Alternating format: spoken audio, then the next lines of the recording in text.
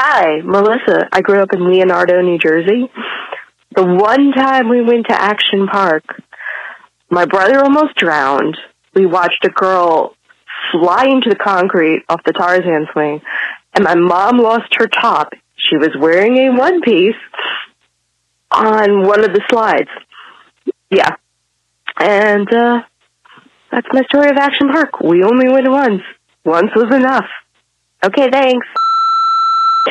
So my name is Ken. I am from Hamilton, which is basically Trenton. We share a zip code. And I hope you won't be disappointed with this, so I'll keep it short.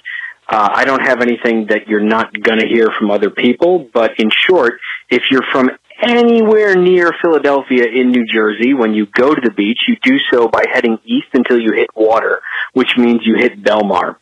And if you've never walked across the beach and stumbled upon people having vigorous sex, you've never been to Belmar after 7 p.m.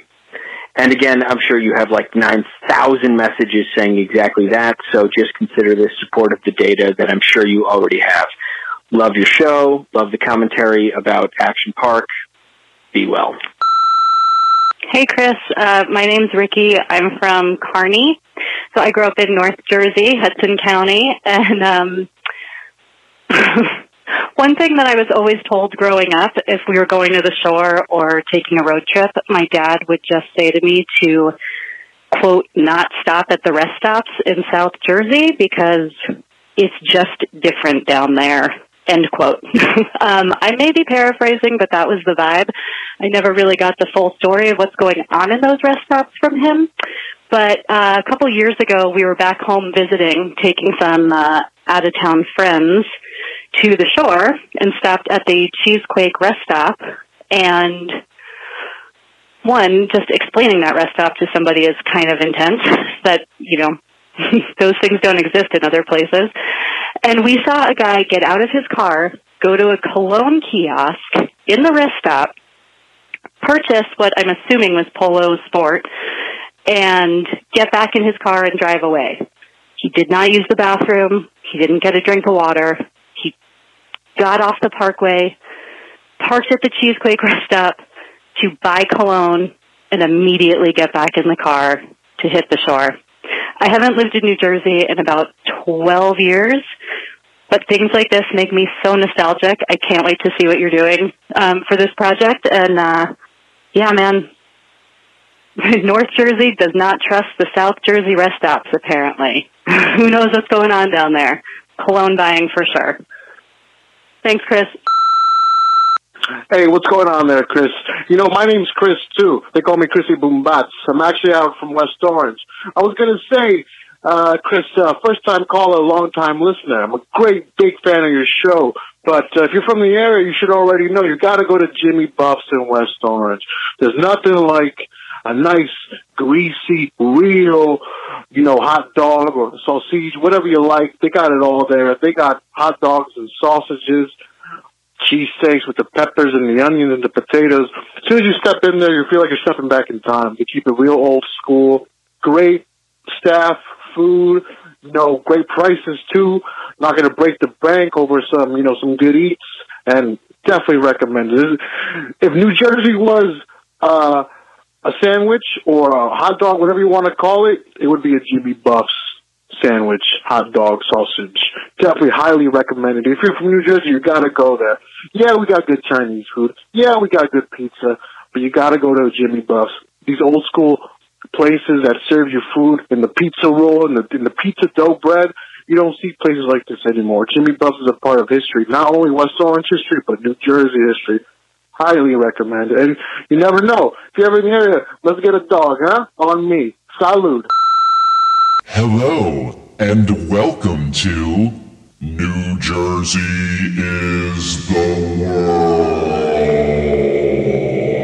Hello, everybody, and welcome to the debut episode of New Jersey is the World.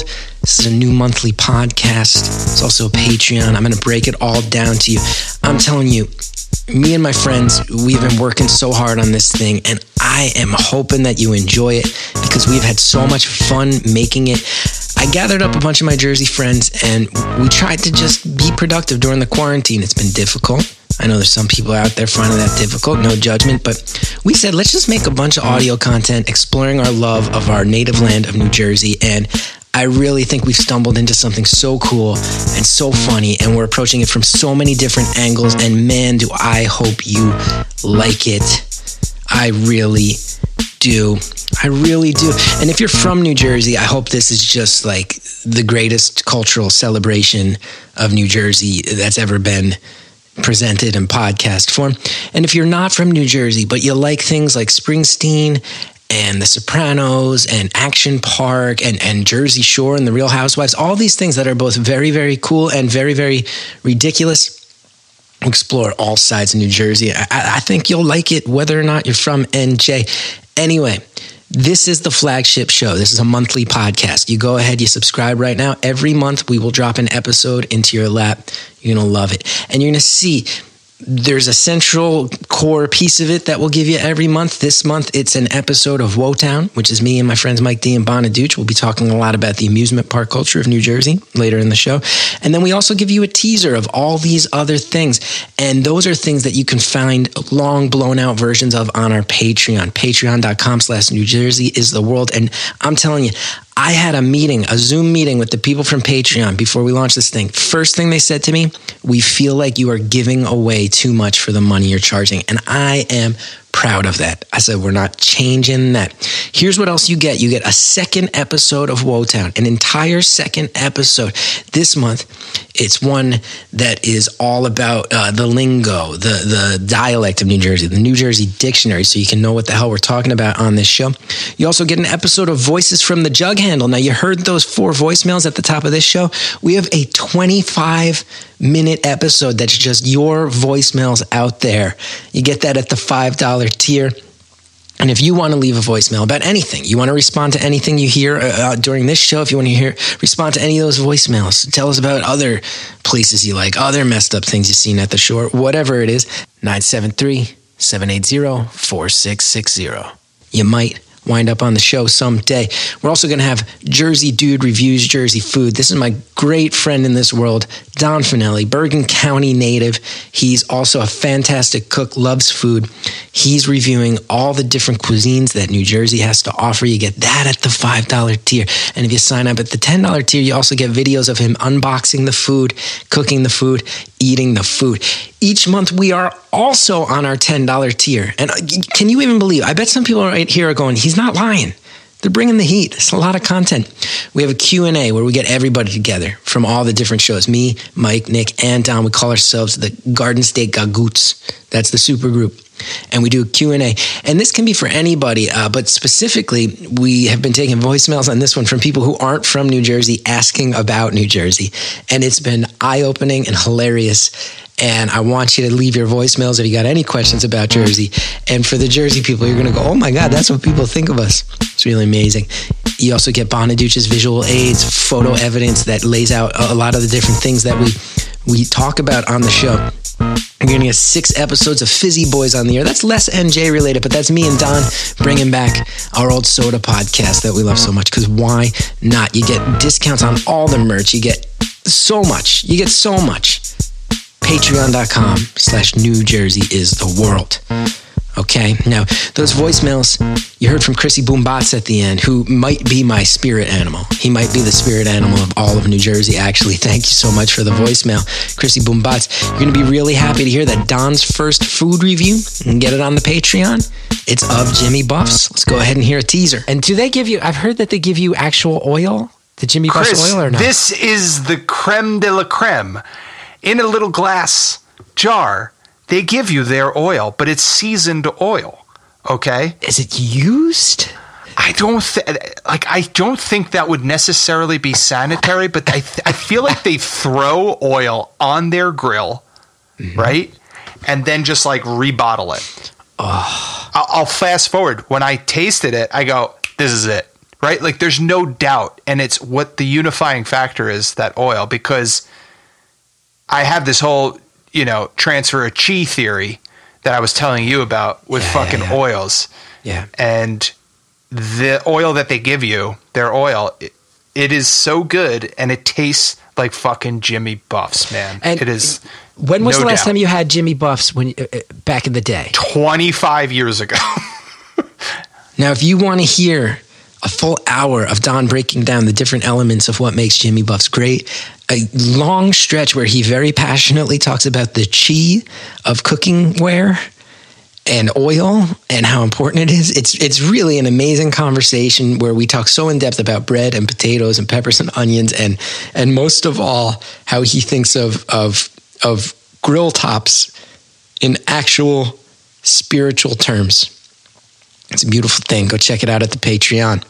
And if you want to reply, you got other hot dog places you like, you have experiences at Jimmy Buff's, good or bad, 973-780-4660. Leave a voicemail.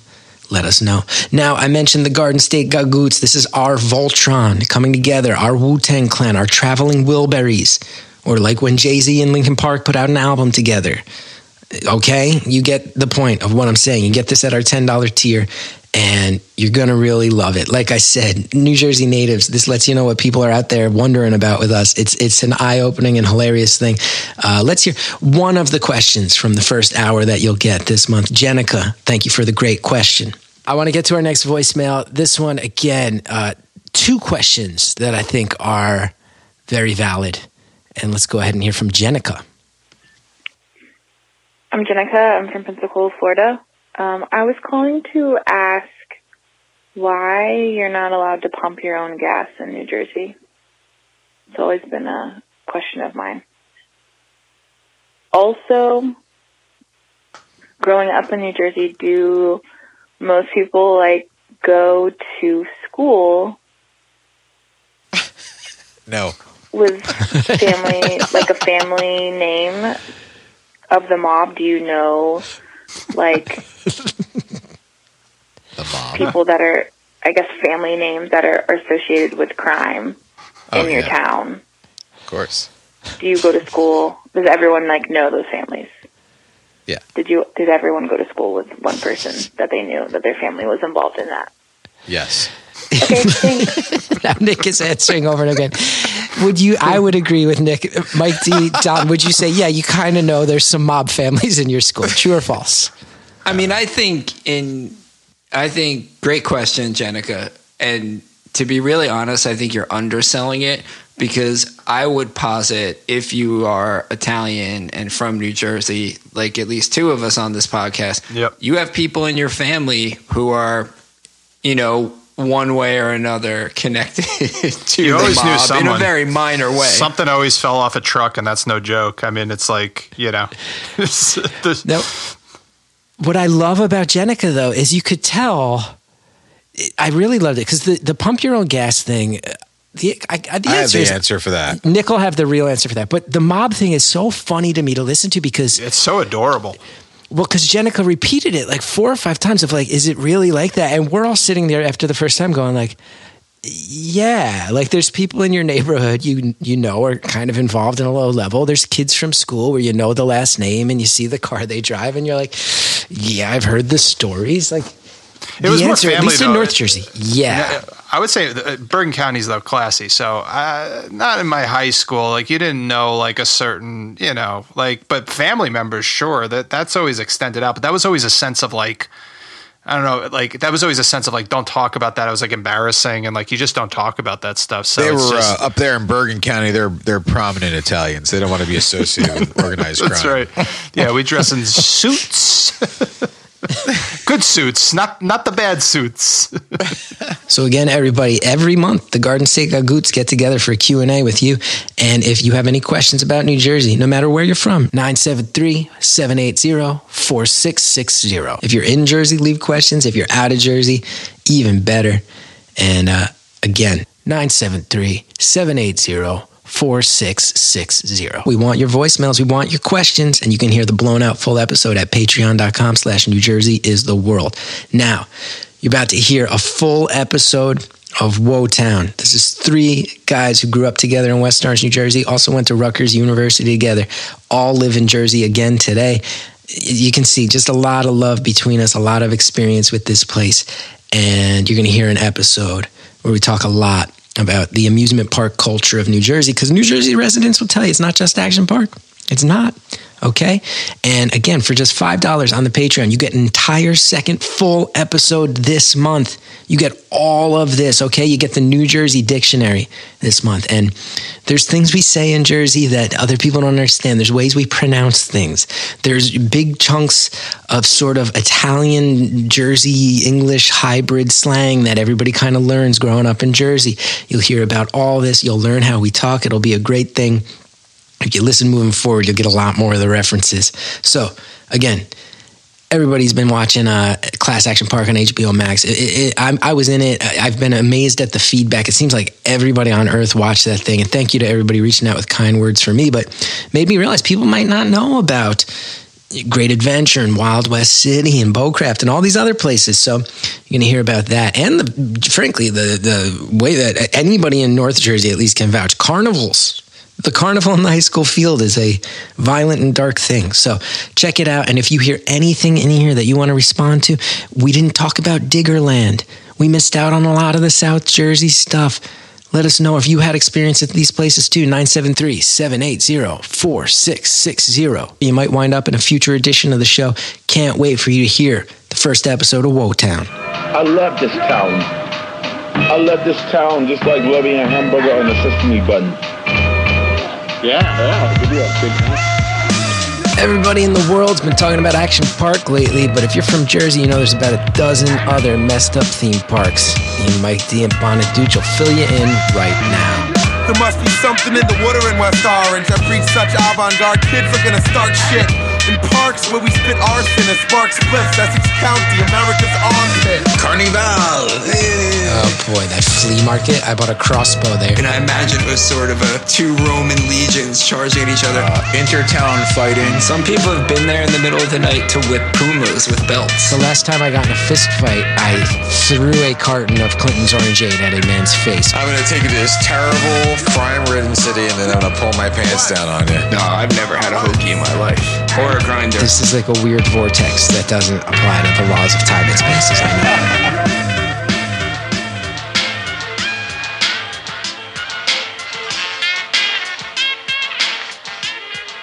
Welcome to Wotown, everybody. This is, of course, a podcast where three friends who grew up in the same hometown in New Jersey and went to the State University of New Jersey, Rutgers, same time, get together, talk about how weird their hometown was, and talk about New Jersey in general. Mike D, how are you doing tonight? Doing great. I want to dedicate this episode to every place kicker that's ever shanked it, especially if you're from West Orange. Look at that. Inside joke of something we were catching up about moments ago. Nicky Bonaduce, how you doing? Everything's going good. It's Monday. I made it through the day. It was a little cold out, but had our first taste of fall/winter. And I'm home now, and I'm talking to you guys, so life is good.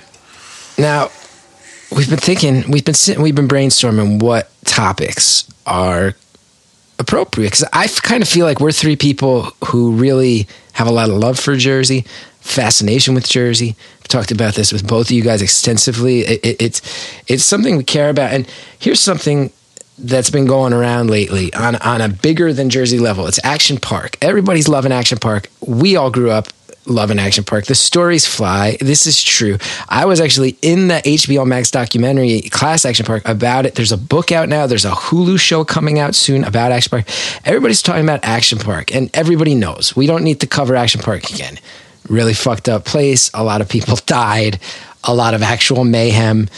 I think really representative of the era when we grew up. But we were talking about it last week, and I feel like there's more to New Jersey in this area than Action Park. There's more stories about more places, lesser known places, some of them smaller, one of them arguably bigger than Action Park, where Action Park has overshadowed it.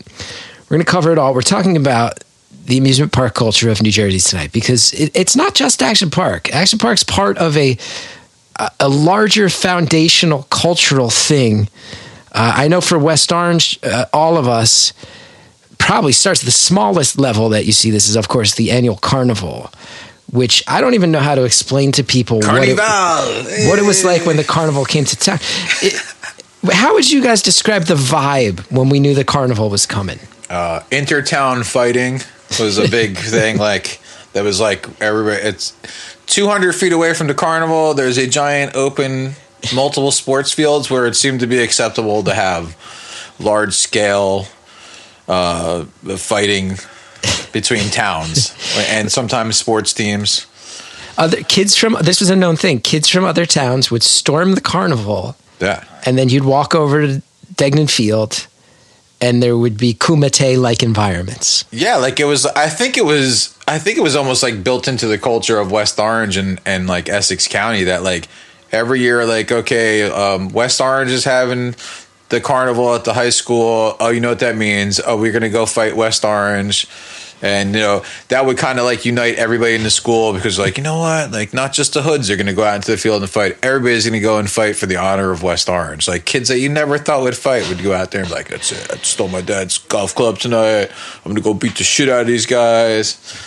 Yeah. It was like a tradition to have organized, like, 100-person fights in that field. It was almost like, you know, at the bottom of the carnival flyer, it would be like the whip, the scrambler, Zapalos. Then it would be like 100-person gang fight.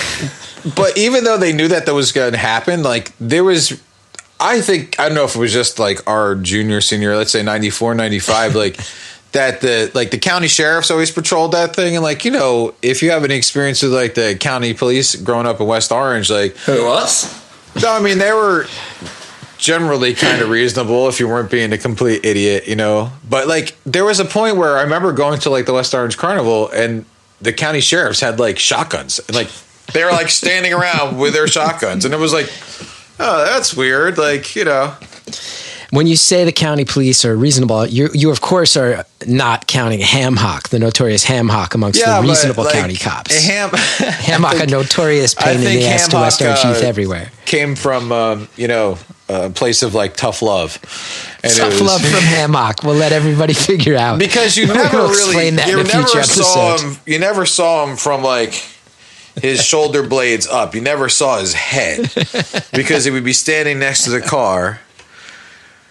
And he would be rubbing his arms like this. Yep. Roll down your window, and he would place his giant forearm with a 6 D-cell mag light gripped in the window. 10 o'clock, we roll through here. What are you fucking idiots still doing here? Do you have anything in the car? His forearm's so big that he earned the name because his forearms were as big as Ham Hock's, hence his name.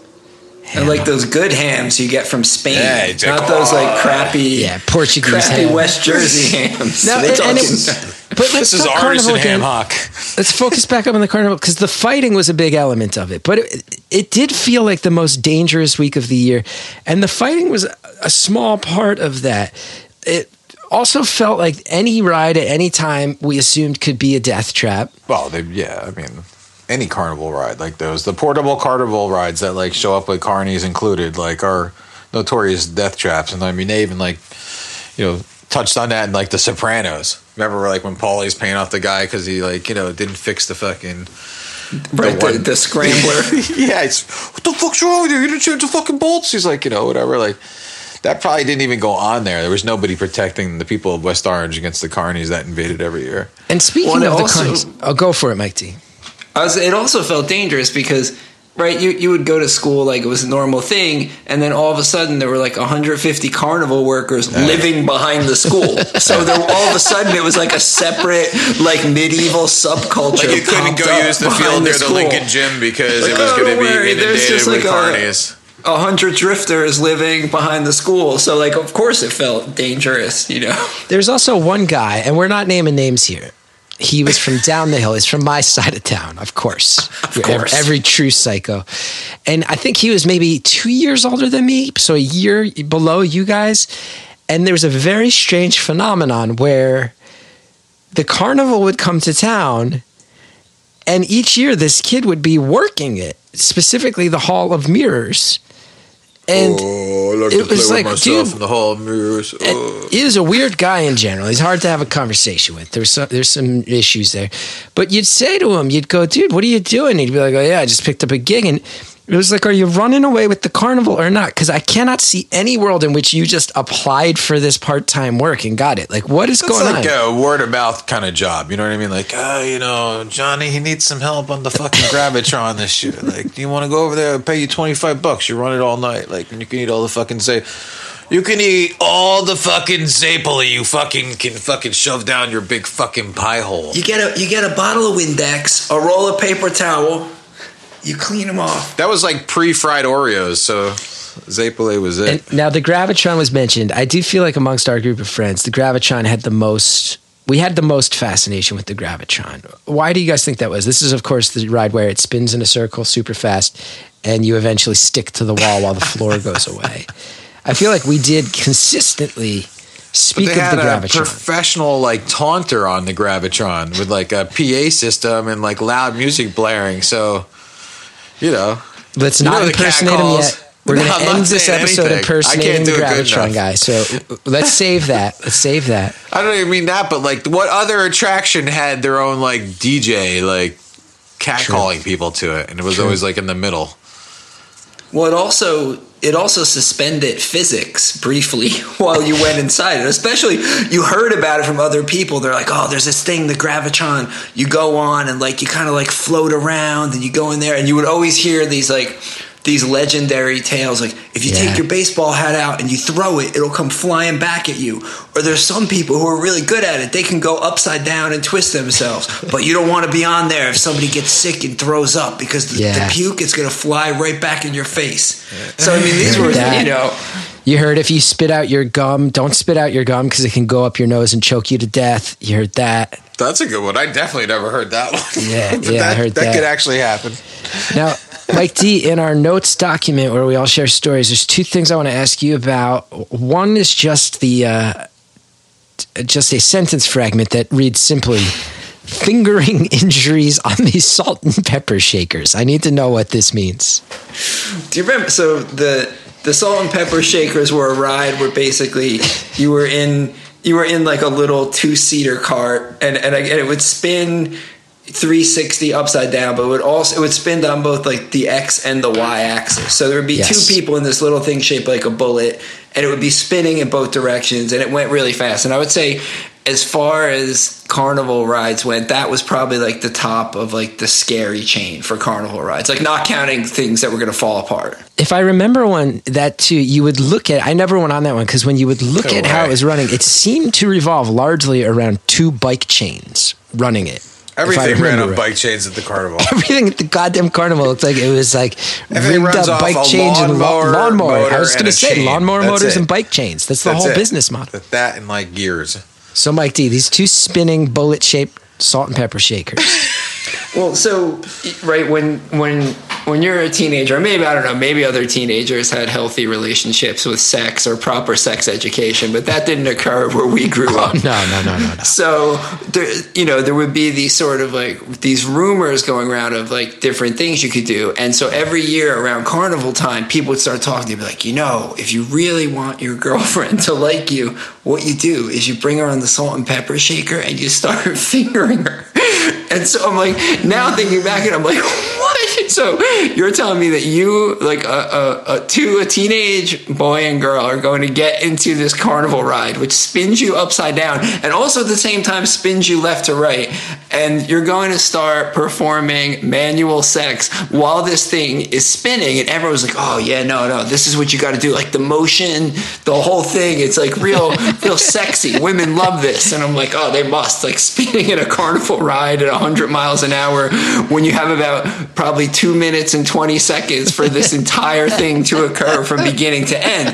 And so people would always talk about this. There's one person I could think of who's a huge proponent of this. I mean, he would go around telling everyone, like, this is what you got to do. Trust me. Like, I'm a Latin lover. I know what's good. This is the thing you do. And so I remember one year, after whatever, the first or second day of the carnival, rumors start going around. They're like, oh, did you hear about so-and-so? I'm like, no. She had to go to the hospital. Really? Like, oh, what happened? Like, she was getting fingered on the salt and pepper shaker. Horrible injury.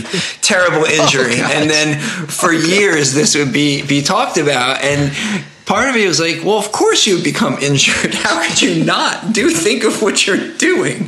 But those were, I mean, I guess that kind of passed for the West Orange version of sex education. And Mike, you've also listed simply the words Enrico Fighter, which I do not know the context of. Oh, Nick knows about Enrico Fighter too.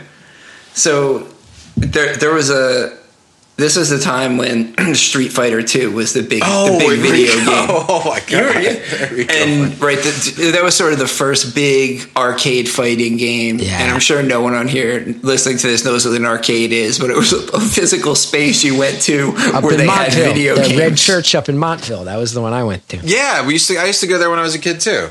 Fun World, I think it was called. Yeah, it was something. It changed like several times growing up, but that was an awesome arcade. It was like in an old church or some shit, right? Yeah, it was like a big red church on the hill, right across from on 46 Spanish place. Yeah. So Don Pedro's. Yeah, right there. Don Pepe's. I'm sorry, Don Pedro's. Don Pepe's.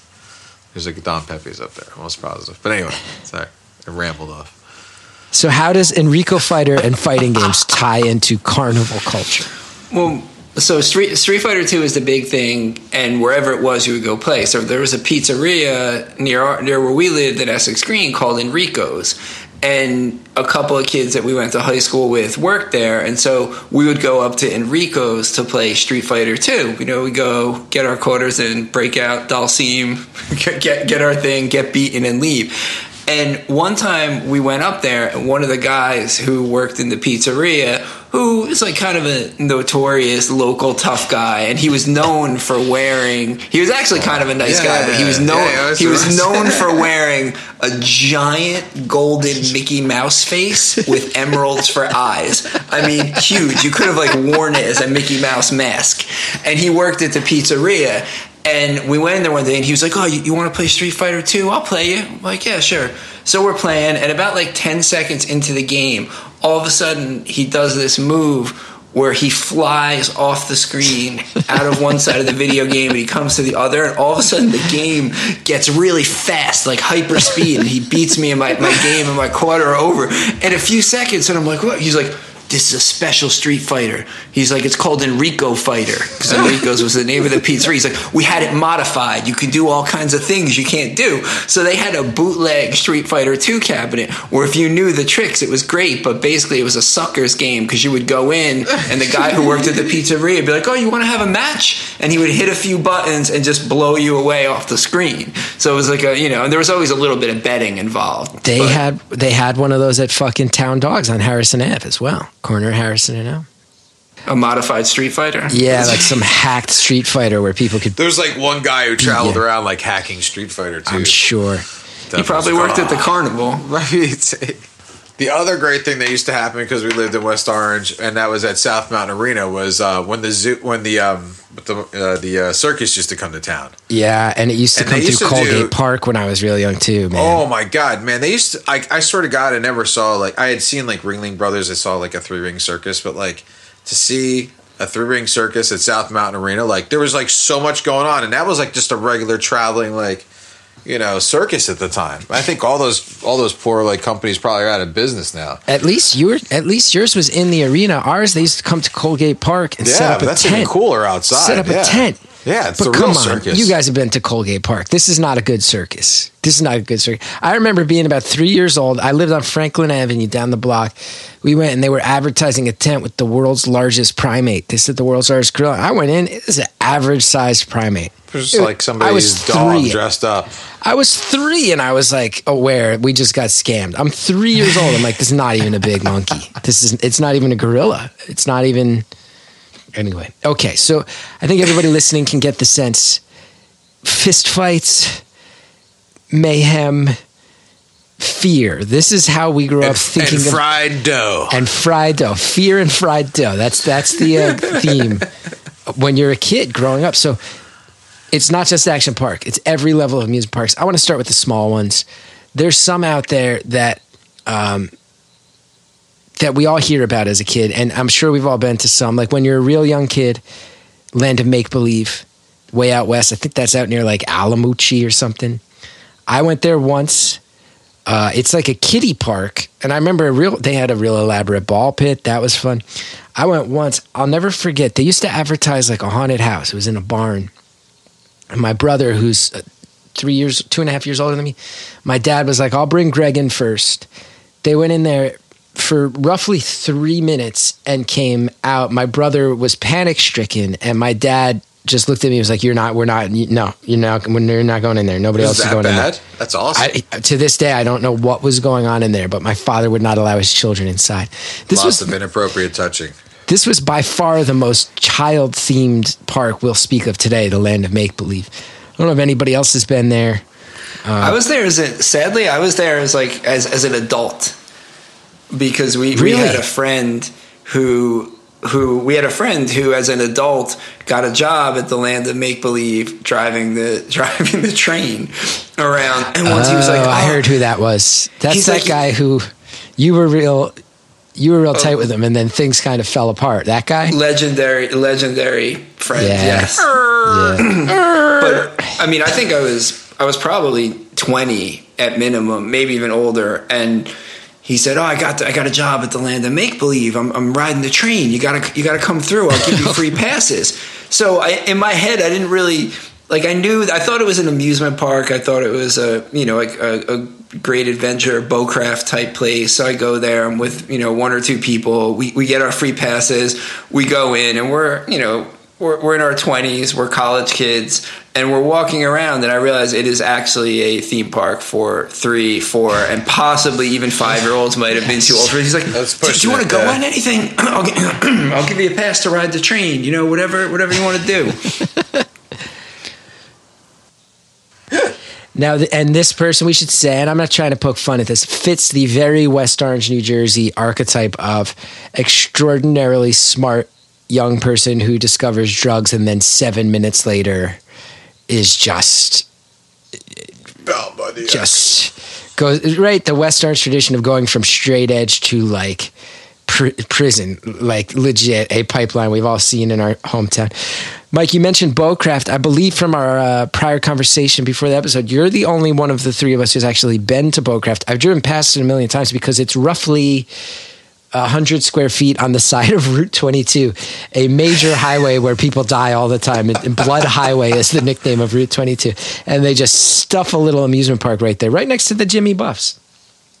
Is it in Scotch Plains? Scotch Plains, New Jersey. It's like right in that, right near Snuffy's Pantages Renaissance. Oopa Oopa, the flaming Oopa Oopa, right down the street. Right past the Nobody Beats the Whiz that's shaped like a big boat for some reason. The flagship. Yeah, the flagship. It's like a PC Richards now. The flagship is where we purchased the recording tape for the legendary Les Ministers record, because that's the time was the only place where you could find in New Jersey like you could buy recording tape for a recording studio.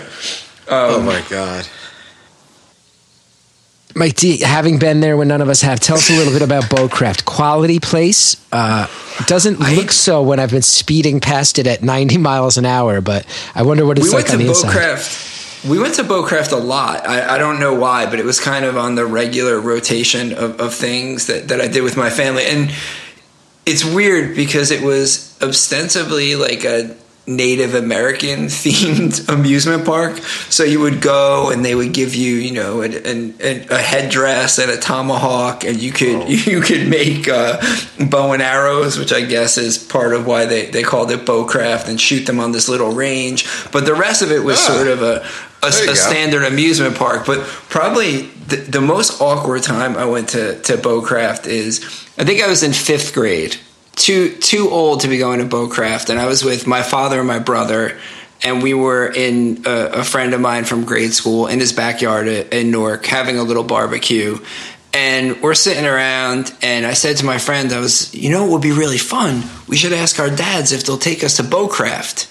And he's like, "Oh, what's Bowcraft?" Like, it's this great amusement park. It's not that far away. You can shoot bow and arrows. They've got all this stuff. So he goes to his father and asks him, and I go to my father, "Dad, can we go to Bowcraft?" He's like, "What are you talking about, fucking Bowcraft? Not go to Bowcraft." And then the other guy's father he comes over. He's like, "Oh, my son says we should all go to Beaucraft. That sounds great. You know, I'll drive." So my father's like fuming at this point because he doesn't want to go to Beaucraft. He doesn't know this family at all. And they go, "Don't worry, I'll drive." So we all get into this tiny little Volkswagen, like 80s Volkswagen that he has. We're all squeezed into this thing. We drive to Beaucraft, and as soon as we get there, my friend's father, being a nice guy, he buys us all cotton candy, soda right away. We're going around. I go on my first ride, and at this point, I'm just a chooch. I'm way too big to be going on these rides. I'm surprised they even operate it. I go on the roller coaster. I immediately get sick and throw up. The oldest kid in the park. Oh, by far. It's mostly families with toddlers. And then I come off the ride all half covered in puke, and my father is looking at me. I can't believe this. Like, I can't believe you dragged me to Beaucraft and you're throwing up. So I go into the bathroom. I kind of clean myself up. I go on the next ride, which is the Tilt-A-Whirl. I also vomit again on the Tilt-A-Whirl. Puke all over myself. At this point, my sneakers Why would you go on a soaked. second ride? I just figured, I'm at Beaucraft. This might be the last time I ever come here because I'm already too old. I'm with my friend. I want to impress him. I want him to think I'm a cool guy. Mission accomplished. Covered in your own vomit twice. And then I actually threw up one more time on the Caterpillar. If you remember, it was a small, slow-moving train with a cover. I know. I think maybe the cotton candy was bad. Was your father just filled with shame? Oh, he was filled with rage. with rage that not only did he get dragged to Beaucraft and couldn't leave because we had driven in a car with someone else, that we now had to get back into this small Volkswagen with 5 people, where his son was the one who was covered in vomit, not once, not twice, but 3 times at a children's amusement park. Now, we've talked about carnival culture, town to town. We've talked about Beaucraft, the land of make-believe. At least Beaucraft and the land of make-believe, we're aiming to be normal parks. Let's get to the first really weird one we're going to discuss. A place that you wouldn't hear of if you didn't live in New Jersey. A place I've been to a few times. It's up in, I believe, Netcong. It's Wild West City. Who else here has been to Wild West City? The city running wild. Legendary. I've been to Wild West City. Nick, have you been? Yes, absolutely. I went as a young child, and then I went again like when I was probably like 24 or 25. Same exact thing on my end. I'm glad we can tell you best perspective. As you can tell from the name, it's a Wild West City. It's cowboy themed. It was built, I believe, in the 1950s. I'm going to look this up. And I don't think they've improved a thing since. And there's cowboy shows. That's pretty much it. It was built in 1956. And was it really? Never updated. Yeah. It's been sitting there. I'm curious when it actually was built. I don't know. Yeah, 64 years ago. That place has been around 64 years. Was it for real, though? No. What, like an actual Wild West town people lived in?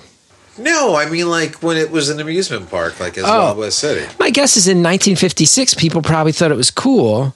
Like there were a lot of those. There was a little amusement park at Crystal Lake in West Orange. Yeah, that was awesome. Is that true? The Crystal Lake. Yeah, Crystal Lake was like a big like resort kind of. Yeah, there was a lot of that. There was, I think there was an amusement park in Irvington, and then they all shut down. And somehow Wild West City survives. When you go as a kid, you run around with a fake 6-shooter and they lead you on little missions. But they do those crazy shows there, man, where they do the live shows. That's how that guy got shot. Well, let's talk about this because, Mike D, when we were brainstorming this, you brought this thing up and I thought it was just an urban legend. You found the article. A guy in one of these cowboy shows got shot for real. Yeah. There was like, originally I heard that, I remember it was on the news and stuff, and it was like, the guy was like pissed off or something, but then they played it off. I don't know, some crazy shit. Yeah, they apparently, so Wild West City would do a reenactment of the OK Corral probably every 45 minutes on the main street, and two gunslingers would come out and they would face off and shoot each other with blanks. But lo and behold, I'd always heard this story that one day before going, on stage, the two cowboy actors had some kind of disagreement or a spat. So one of the cowboys went out to his car and instead of putting blanks in his gun, loaded his gun with real bullets.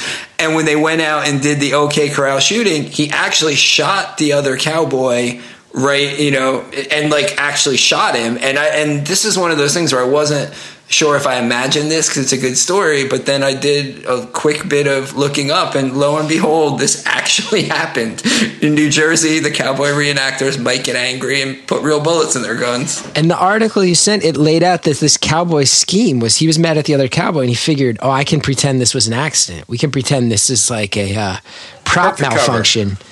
Whereas what he actually did was willfully murder another cowboy in front of a group of gathered children. I also remember the shows did not vary that often when I went. There was only probably about 3 or 4 shows. So if you spent more than 2 hours there, you were just seeing the same shows on a loop over and over again. So these kids watched the normal one and then probably hung out. And when it came back around to that reenactment, a man died in front of them.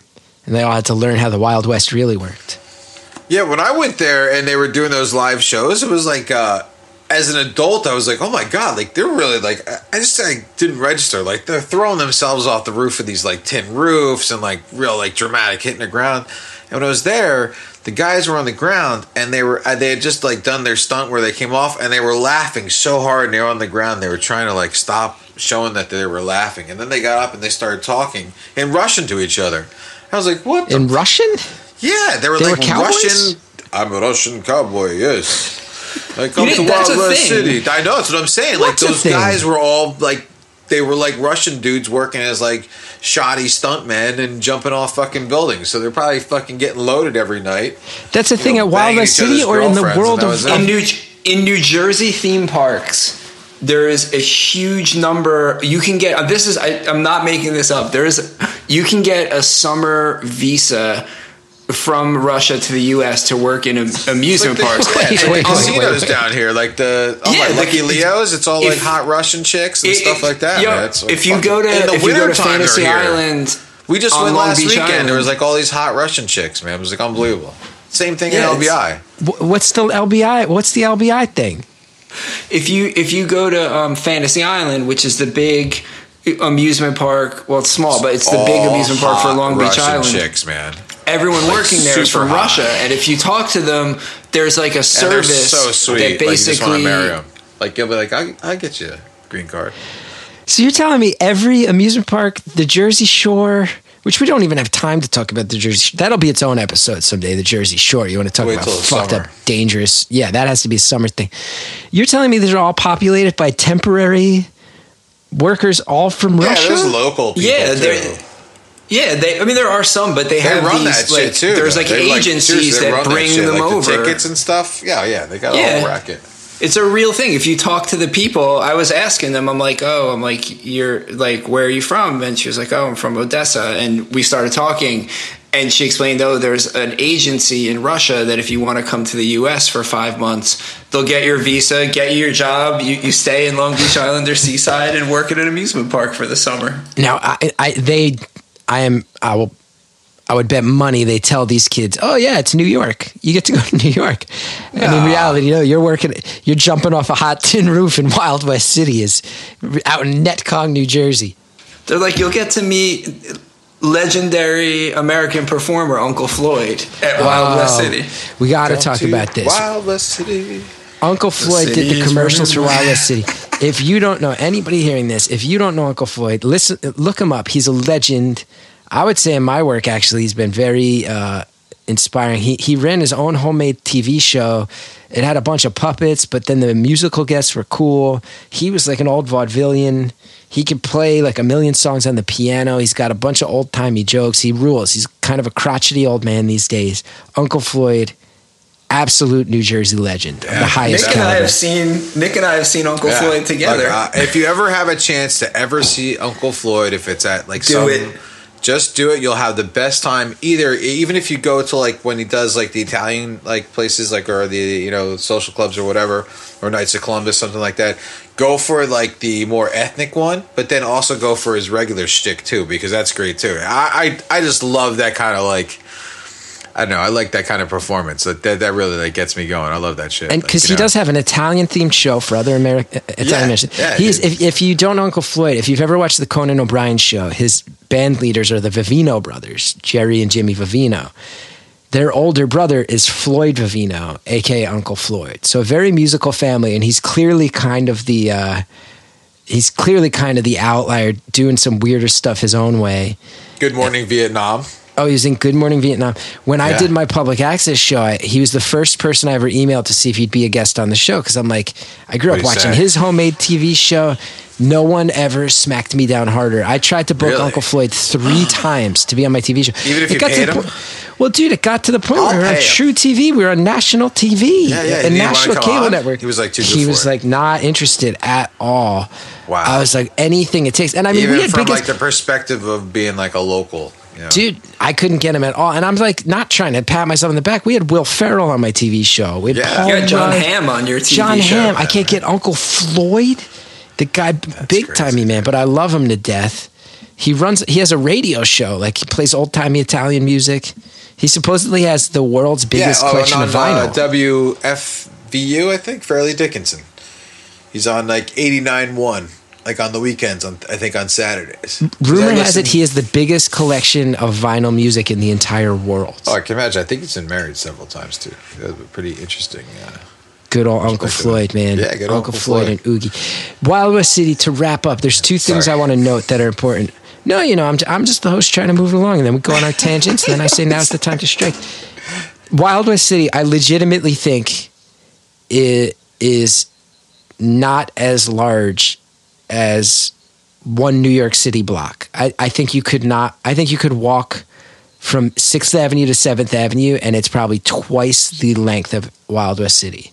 Am I remembering that right? It's tiny. It's just like all those buildings are like in literally probably like a 300-foot area, and then that's there's where like the stagecoach a mini comes golf running course through, like all kinds of crazy shit like that. It's the tiniest place. And Nick, having been there as an adult as I have, one of the most important things to note for any parents, if you're out there listening, you go, maybe I'll take a chance on this place, bring my kids. For the parents, the bar is open and the saloon is real. They actually serve. You see a lot of kids running around with big orange foam cowboy hats, and a lot of adults with red cups just drinking on the streets of Wild West City. And Space Farm. I forgot about Space Farms in the same area. Space Farms.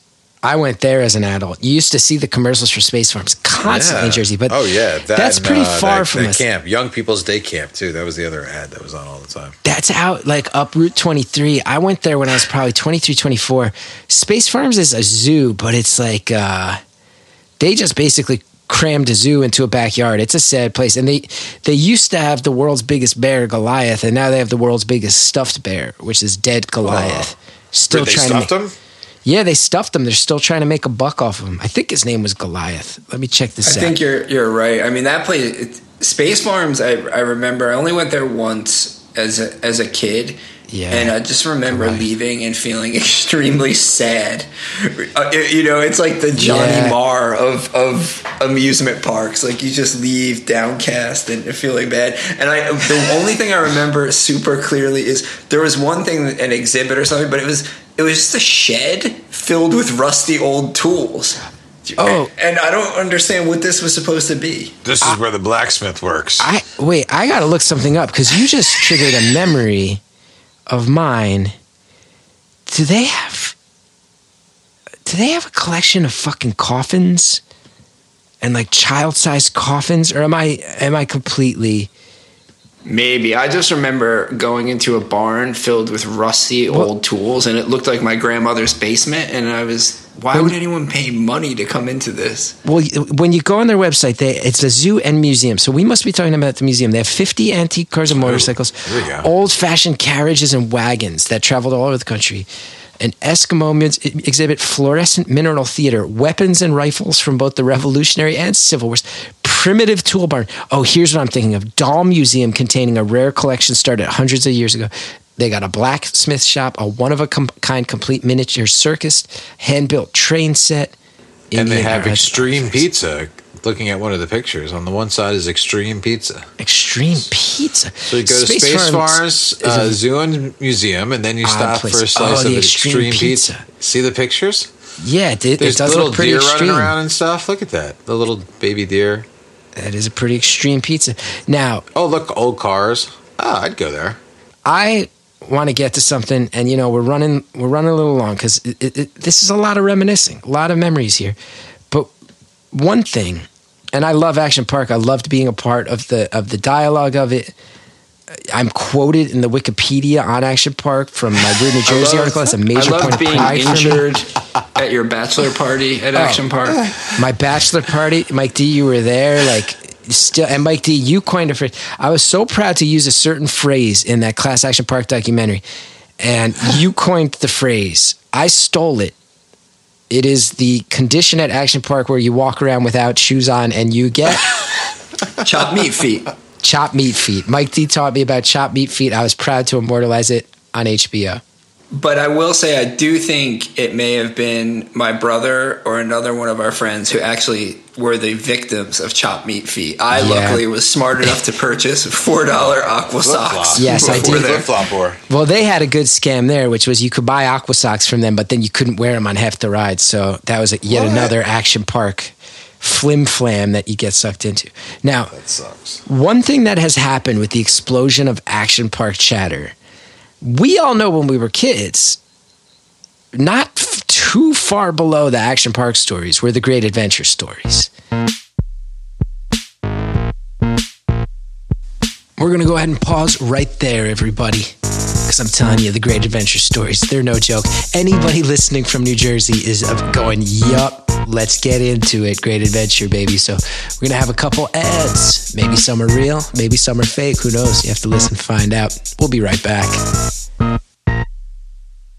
I know everybody out there can relate to this. You're sliding down a rope and bam, there's a hole in your tabby socks. These are, of course, the socks that ninjas wear, and everybody out there has worn them from time to time. At one point, I was burning through 2 or 3 pairs of tabby socks a week, but guess what? Not with Ninja socks. Ninja socks last because they're made with a proprietary wool and synthetic blend, antimicrobial fibers that fight off smells. One pair held up through an entire remake of the pirate ship scene in the Goonies. But here's the best part. Every pair you buy, Ninja Socks gives a pair of tabby socks to a neighborhood ninja in need. Everybody has a ninja in their neighborhood from their crew they grew up with. Take care of your neighborhood ninja by buying tabby socks. You know what the most requested item is at ninja schools after clean face masks? It's tabby socks. Not ninja stars, not size. It's tabby socks. So not only are you feeding your own ninja spirit, you're feeding the ninja spirit of another neighborhood ninja indeed. Every neighborhood deserves a ninja. Every ninja deserves tabby socks that make you smile under your mask. Hey everybody, Chris here. I hope you enjoyed that fake ad for socks that ninjas wear. It's all going to make sense soon. You're going to hear the many episodes of this show refer to a character we grew up with known as the neighborhood ninja. Keep your ears peeled for that. In the meantime, I want to let you know we got t-shirts. belowthecollar.com/Chris Gethard. You go there. There's all kinds of t-shirts, man. There's general ones related to the project. Great New Jersey is the World t-shirt. Fizzy Boys t-shirts, Wotown t-shirts. And specific to this episode, you got the Theme Park Workers Union t-shirt. Mike D designed this one himself. It looks great. If you want to join the Theme Park Workers Union, you go ahead, you get this t-shirt. Remember, Patreon subscribers, $5 tier, you get 10% off all this stuff. And then the $10 tier, you get 25% off all that merch. So go check it out now. Support the show. Thanks so much. The ads are over and done with. Now let's get back into our amusement park discussion. Specifically, let's dive deep into Great Adventure. Now, that sucks. One thing that has happened with the explosion of Action Park chatter, we all know when we were kids, not too far below the Action Park stories were the Great Adventure stories. And this has been kind of surpassed in modern times due to the, I feel like Action Park has taken up all the oxygen in the room. But in reality, Six Flags, maybe because it's a Six Flags park and Six Flags is a reputable chain, people forget. Great Adventure, Great Adventure, there's a lot going on. I mean, the most famous story that everybody in New Jersey heard was, of course, they made you wear a hairnet if you had long hair on the free fall ride because a girl had long hair, went on there, her hair got tangled up, and her scalp was ripped off of her head. This is a story I heard when I was 4 years old. My whole life I heard Legendary. that. I don't know if that's true. Everybody heard a girl got her hair ripped off. Her scalp got ripped off her skull, that she landed at the bottom of free fall, and I guess she was just a regular body and then a skeleton head. I don't know. But that was a story you heard. I got Skeletor face. My skull got ripped off my head. I wonder if probably the scalp is still like in the gears. You of could free actually, fall. They just couldn't. We have to take the whole thing apart to get this They took out. the scalp and they hung it on the wall at Space Farms. Yes, it's hanging. This Yeah, is a it's scalp from down the road. You can see it while you eat your extreme pizza. Now, I had always heard. I got extreme pizza right here, actually. Lightning Loops was a roller coaster from when we were kids where it was very simple. You'd go in a forward loop, go up, it would send you in a backward loop. One summer, Great Adventure opens for the season, Lightning Loops is gone. Rumor went around, too many people were snapping their necks, breaking their vertebrae on it. Mike D, you researched this one as well. You got to the bottom of the Wild West City story. It was worse. It wasn't that people were injuring their necks.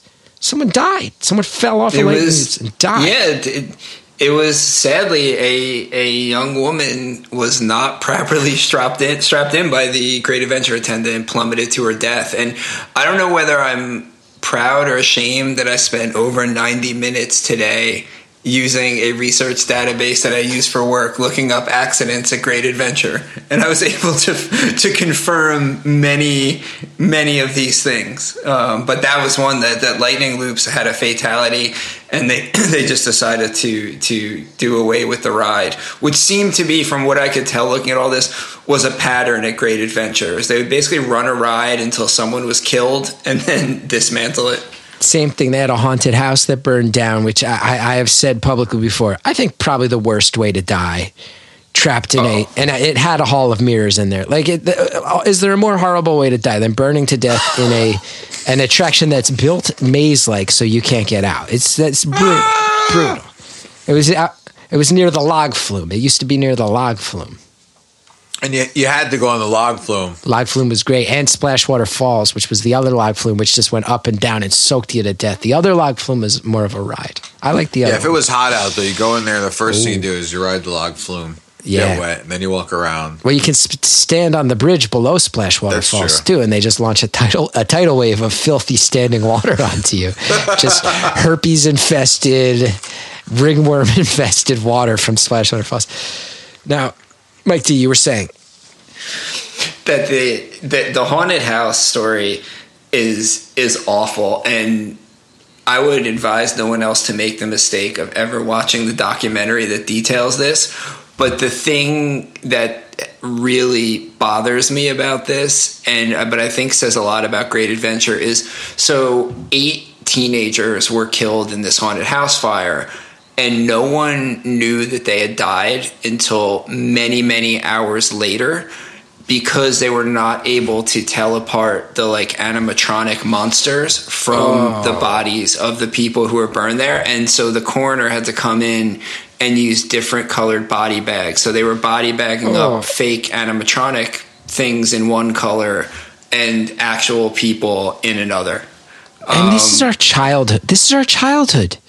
I want to point out the whole theme of this podcast. We're not saying these things for shock value. We grew up literally where the things we did for fun involved people from other towns descending en masse to beat us up in our hometown. And then when you traveled away from your hometown, you might burn to death next to someone from the Chuck E. Cheese band. And I'm not trying to make fun. This is just true. This is how we grew up. This was our second most dangerous amusement park, where your body might be charred next to an animatronic Frankenstein. This is personally, as an adult, and looking at these things from a more technical standpoint and doing heavy construction. I don't ride roller coasters anyway, but after knowing what I know now, I know that shit will fail at some point. You know what I mean? Mechanically, the odds are just against you. The things are running nonstop, day and night. You know what I mean? So, I don't go on those fucking things. You're gonna die. I don't believe. At some point. Do you remember 2 summers ago, there was all those people who are getting stuck upside down? It was like a pandemic. Every every like amusement park in like the nation, people are getting stuck on these rides like upside down. Everything fails mechanically, man. Don't go on those things. And you They're work. deadly. They'll kill you. You work in construction. You work with. Yeah, like all that stuff is like anchor bolts and like structural steel and you know what I see in regular building process, like the after everything's being like, you know, ridden that much and stuff like that, it becomes structurally like unsound. Like, but I don't even think they follow the protocols to like ensure that like that stuff is really as safe as like you think it should be. Like I just don't. Like I see it being done. Like I know. Like I'm like at some point like the fucking thing's gonna like fly off the fucking rail. But I guess if you're a thrill seeker, then that's part of the thrill. You know what I mean? I don't like the feeling of gonna die. For many years, you know, I lived in Brooklyn, very close to Coney Island, and I was a frequent visitor to Coney Island because it was 10 minutes away from me. And so the Cyclone, the super famous wooden roller coaster, one day the Cyclone was going, and all of a sudden it jammed to a stop at the top of the biggest hill. And no one could figure out what was wrong. They had to call the emergency services unit, which is essentially if the cops need a cop, that's who you called, or the well-trained guys. So they basically put up these chains on the side of the thing. They walk up to the roller coaster and they get every person off and walk them down off the roller coaster. They take the whole thing apart, and they figured out what happened was someone was riding the Cyclone and his wig flew off and flew underneath the axle and jammed up the wheel of the Cyclone. So essentially someone in Brooklyn's toupee can bring a roller coaster to a stop. Now I want to talk, because Great Adventure, the story's going, not just the tragedies. I know I, for one, you guys know my brother as well as anybody. He, when it's time for somebody to be like a shit talker, he can really love it. And he used to love taunting the guys who had to dress up as the Warner Brothers characters. And my brother one time was fucking with Foghorn Leghorn so bad. We were on our way out of the park, and I think my brother had run into this guy about 4 times that day, and is like standing on the end of his feet because, you know, the foot's like, you know, 18 inches longer than his actual human foot. He's holding his tail when he tries to walk away.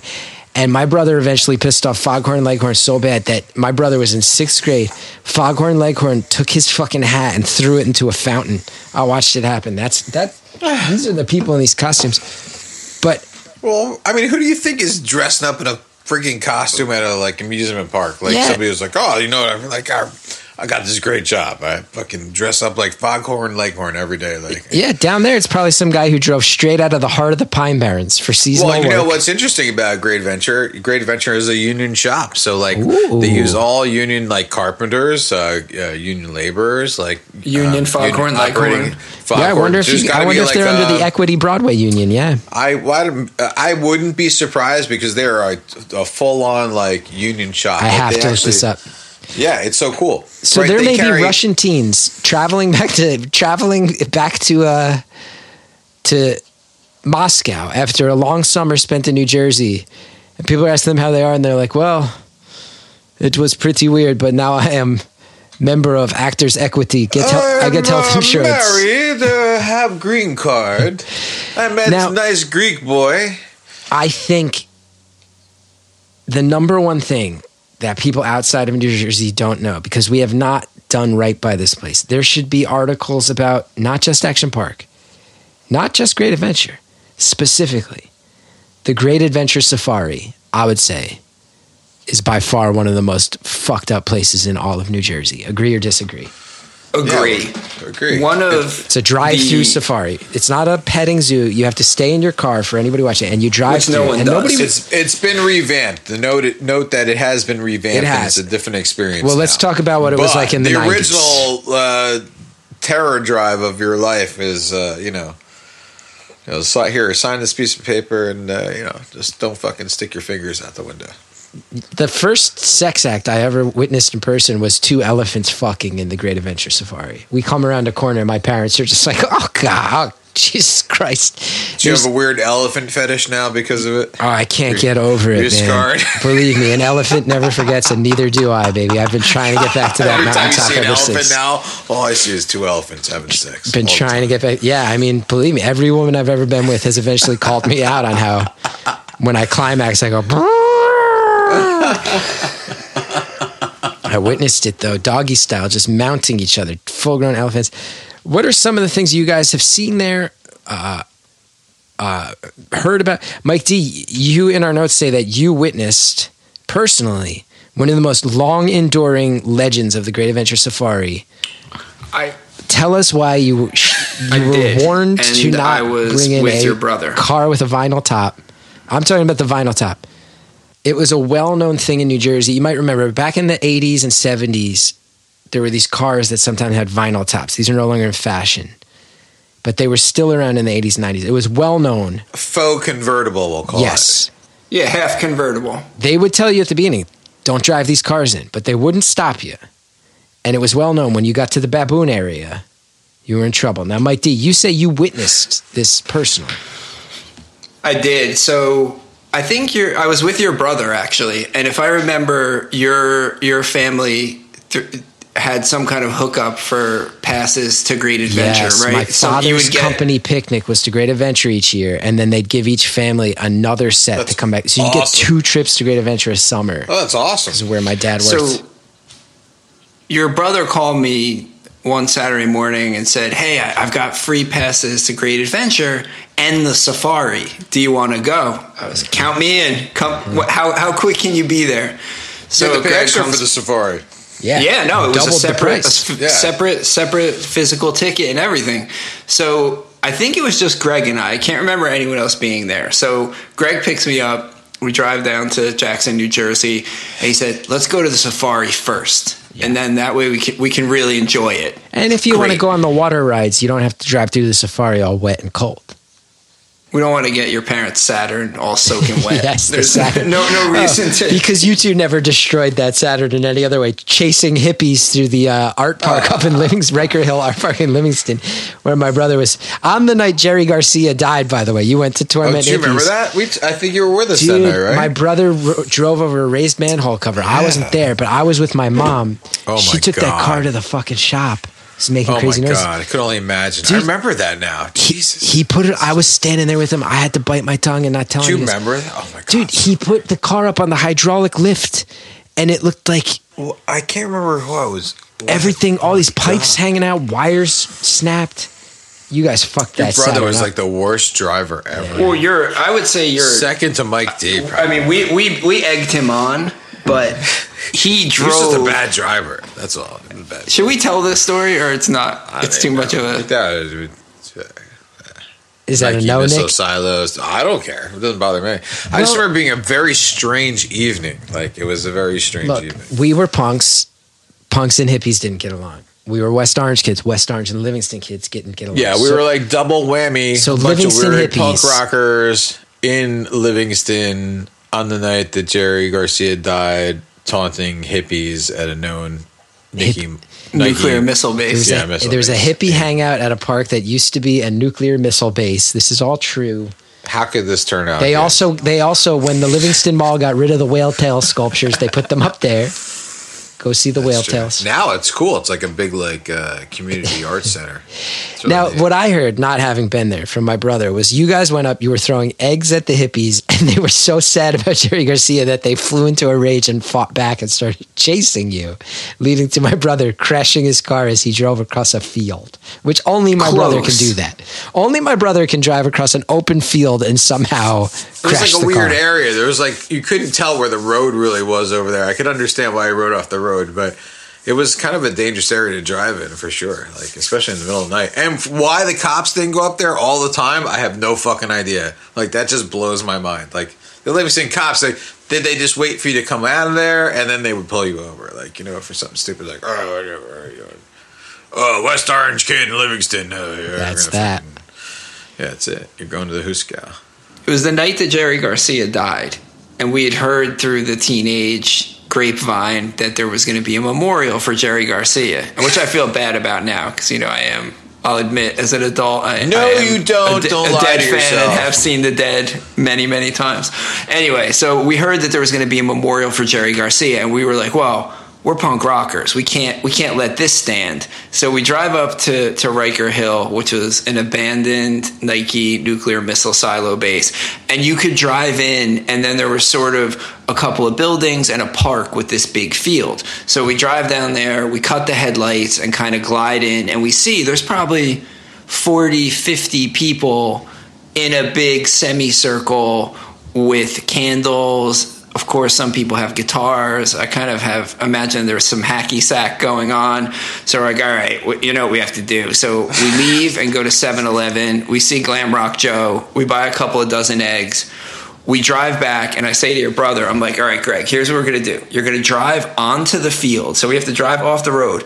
You're going to go cut perpendicular to them so we can hang out of the side passenger windows in the front and back. We're going to throw this 4 dozen eggs at these people, and then you just cut it back and get onto the road. So we go, and he starts driving. We start throwing the eggs. Everyone starts screaming and going crazy. And then your brother stops. For some reason, he just stops driving. Then all of a sudden, this very angry mob of egged hippies starts running towards the car. And I'm like, Greg, you got to get us out of here. You got to get us out of here. They're going to kill us. You know, they're like swinging guitars. They're covered in eggs. Like eggs are in their hemp necklaces. I'm like, oh, shit, we're in trouble. So your brother guns it and cuts the wheel and is driving like 50 miles an hour across this open field. And all of a sudden, we hear like, and the car like goes half up on 2 wheels, but luckily he keeps driving. He's like, what was that? I don't know. I was like, I think you just ran over an open sewer cover. So we don't think anything of it. He's like, I hope there's nothing wrong. And like, you could feel the car shaking. I'm like, I don't think anything's wrong, Greg. It's fine. Probably just need to like tighten the wheels. And we all go home that night, and he just parks the car in your garage like nothing happened. And he went back to college. And then cut to about 10 days later, I'm down at the, was it Hillman's Auto Body on Main Street? Willman's Auto Body. The guy is pointing at the bottom of the car going, what did you hit? My mom's like, what did Greg do? She knew. Anyway, let's loop it back around to that safari. We can segue. We once went through my dad's van, and an emu inexplicably flew into a rage and started smashing its beak into the window trying to get my brother. Which you guys know, again, this is Greg Gethert's luck. Did you have like an Astro van? We had like a convertible van with a T. That's awesome. Well, because my parents were so tired of me and Greg getting in fucking fist fights in the back of a car, so then we each got our own bench. So this emu is like smashing its head up against the window trying to get at my brother. Of course, my brother gets attacked by a fucking emu at the Great Adventure Safari. What else? Mike D, you had started saying you had some stories with my brother there. We went off on a sidetrack. Yeah, so your brother has these free tickets to Great Adventure. We go down there. He decides we're going to do the safari first. We go and we get into the safari, and we're driving, and in front of us is a church van, which I don't know if they have these all over the country, but in New Jersey, it's a Ford Econoline. It's probably got graffiti on it, and churches use it to take day trips. So this van is in front of it, and the way you drive through the safari, you're supposed to keep, I don't know, like 2 car lengths ahead of you. So we're driving through, and we're like, oh, look, there's some monkeys, there's some parrots, whatever. We're driving through, and then a couple of giraffes are there. We're like, oh, wow, they're giraffes. And, these things are really close to your car. There's not a fence. There's not anything. They're right up to you. So the church van in front of us, the side window opens, and this guy starts hanging out of the window, and he has a big family-sized bag of Cheetos. And he's hanging out of the window with this family-sized bag of Cheetos, and he's holding it up to the giraffe. And the giraffe comes over, and I guess the guy thought the giraffe was going to eat the Cheetos, but what it actually did was it grabbed his arm and started pulling him out of the van. And I could see that he was trying to like wriggle out of the van. So he wriggles out and he falls on the ground, and the giraffe is standing over him. And a few seconds later, this little like a golf cart with a trailer pulls up, and 2 people who are I don't think they're real rangers, but they were dressed like 1920s British adventurers. They had helmets and little khaki uniforms. They come up in this little golf cart. They jump out. They shock the They had giraffe fucking with some kind of tasers. long taser. And then they took this thing that was basically a wire noose on the end of a pole, and they put it around the giraffe's neck. They drag it onto this little tiny cart behind a golf cart. The legs are hanging off the back. 'Cause, giraffes are real long. And they just drive away with this poor animal dragging off the back of the cart. Because some asshole could keep his Cheetos in his window. Now, one of the things every kid heard about, Mike D, you say you witnessed it. I don't know if I was on that same trip through with my brother. It was known, if you have one of these cars with the vinyl tops, they're going to tell you don't go through it, but people insisted. And when you got to the baboon section was notoriously just baboons running amok, doing whatever they wanted. And that was one where they had, at the entrance and exit, there were guys, the way they kept the baboons in their own section, they had these guys with these vicious attack dogs and those tasers. And the baboons would try to flee and get past them, and they'd just be tasing them. So The baboons. never fuck with a baboon ever. Like, It was like an unregulated, you were on their turf, and it was known, they will tear the top off that your car will go in with vinyl and it will come out with nothing. Now, Mike D, you witnessed this, you say. You actually saw this urban legend unfold in person. I did. So after the incident with the giraffe happened, they also made the church van turn out. They took it out of the safari off a little access road. So then the car in front of us was something like an old Cutlass, and which had a vinyl roof, and there was a family in it, mom, dad, two kids, son and a daughter, and they're right in front of us, and you can see they're in there and they're laughing, and we get to the part with the baboons.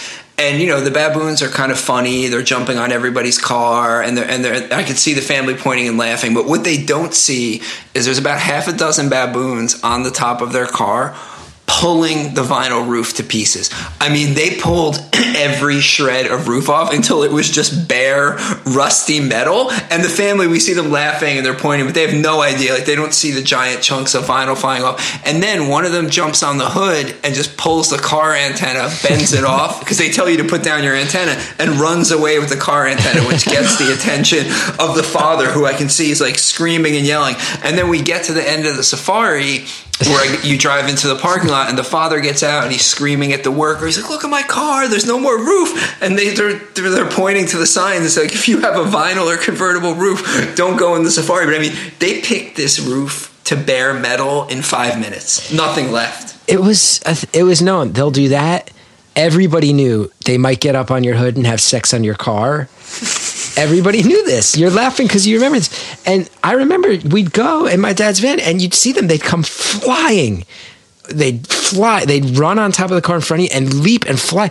And you'd be in the car going, oh my God. And you're like, no, now I'm an adult. I realize they were trying to kill us. If that window broke and they could have gotten to us, these baboons hated man. It was like Planet of the Apes in there, man. They wanted us dead. That's what was really happening. That was it. Definitely. What do you think would happen when there was no one in the safari? Like, what were they doing? They probably caged them up at night, I guarantee you. It was, I have a friend. Them and caged them up at night. One of my roommates in college. Mad out of their minds.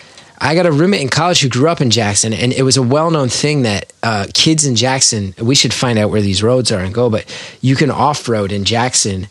And if you know the trails, they lead up to the fence along the safari. So it's a popular dating thing in Jackson. Let's go look at the fucking. Those kids all know those trails back there. Like, it's like a whole crazy thing down Southern Ocean County and that part of it's just a crazy area with all these fire roads. So you can get it anywhere. Oh, you can get back there, man. You can go see. I heard that they make the people who dress as not only the animals, like the real animals, sleep back there.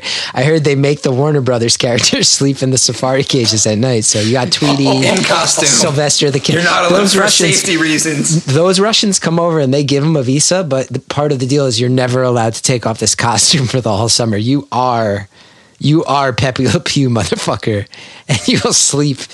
You'll sleep. By the end of the summer, you have athlete's foot on your scalp. You got to sleep next to the hippo at night, motherfucker. That's how you got to. Oh, my God. Well, I think we've proven it. I think anybody who's listened thus far would have to agree. It's not just Action Park. From the carnival that rolls through town to cowboys getting killed at Wild West City to baboons devouring cars. Once again, the premise of this podcast is proven true. Growing up in Jersey, 80s, 90s, there's nothing like it. Now, I like to end each episode with a contest. Here's what I've come up with tonight. Real simple. We mentioned that there was a DJ on the Gravitron. He was notorious for his ability to entice people onto the Gravitron. Each of the three of us will take a turn impersonating this man who has the best attempt to get people on the Gravitron. Whoever loses, whoever has the worst one, Carson, you're going to let us know in the chat. And Carson, don't be shy about it. You're just going to say third place is blank. Nobody's feelings are going to get hurt. Here's what I'm saying. We're all going to Great Adventure. Bring the kids. Now it's a competition, so it's going to get ugly. Bring the families. Things are going to be said. All right. Loser has to pay for everybody. For what? Gravitron rides? Great Adventure, I'm saying. Oh, Great Adventure? Oh my gosh. It'll get expensive We'll just buy season passes. Or no, let's say this. We'll all go to Great Adventure. Loser has to pay for everybody else to get Orange Julius. Fair? Oh, Orange Julius. I'll buy Orange Julius round on me. Well, we got to do something for the contest. You're right. We can't ask somebody. No, I hear you. We can't ask somebody because that's like. I'll bring the rum. We're not asking somebody to pay for 10 tickets to Great Adventure. It'll be like $800 a month. So maybe, that's what I'm saying. I'd be like, we'll just buy a season pass and we'll like. What if we have to take the loser's car through the safari and we get to install a fake vinyl roof on it before we drive through? That's what we'll do. Loser's car has to go through the safari. You got to dump a can of Pringles on top before you go through. That's what we do. Well, good thing I got some Pringles there. Nick, you produced those Pringles. Nice. I was just eating them. Carson's probably gonna have to edit out like me crunching potato chips like later. The Pringle filter. All right. So who wants to go first with your? Who wants to go first with your Gravitron call? Ooh, you can't. Once you pop, you can't stop, baby. Spin it left, spin it right. Everybody, spin it tonight. Giddy, go, Gravitron. Giddy, go, Gravitron. Beat that, motherfuckers. Wow. Are you in it to win it? Are you in it to spin it? Gravitron.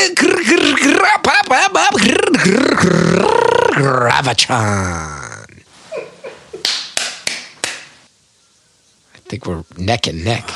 Carson, you got to rank all three, first, second, third, because I need to know. I can't even go. Come on, Nick. Nick, you have to. What if you surprise yourself? What if you exceed your expectations? I have to channel my inner carnival. All right. Grab your girlfriends, grab your boyfriends, grab them by the pussies. Go into the Gravitron and don't drink your Mad Dog before you go on there. You can go upside down and inside out and make them bleed. Go Gravitron! You said you couldn't do it, but you clearly got first place. No, it wasn't even me. Carson, what's the ranking here? What's the ranking? Carson's going in the chat right now. Remember, third place has to... Nick won. Nick, first place. Third place person has to drive their car with a crushed up can of Pringles through the safari on the roof. Nick got first place. Actually, we're going to cover your car in molasses and Pringles. Oh, God. And even though you can't drive your car through there, we're going to make you drive your car through there. The loser has to drive Greg's car through the safari. But I like this idea because we crush up the Pringles, put them on top of a car, and then the second car drives behind and gets the video.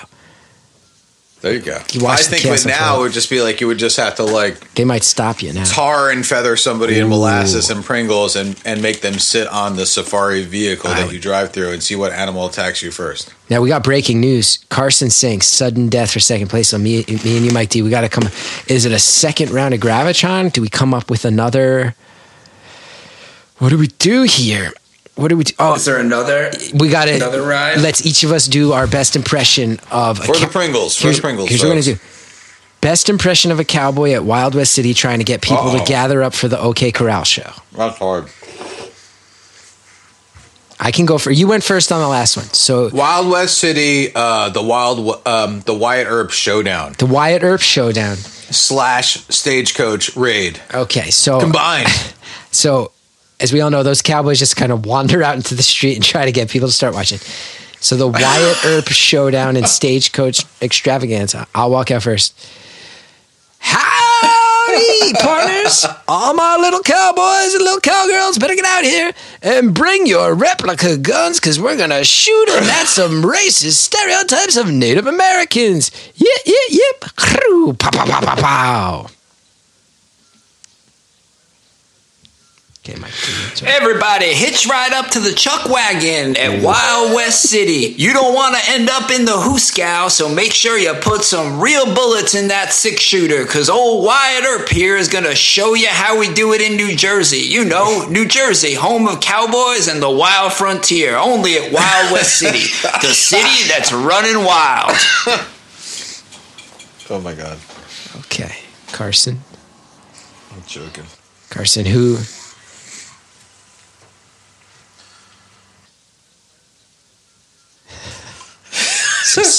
We are all parents.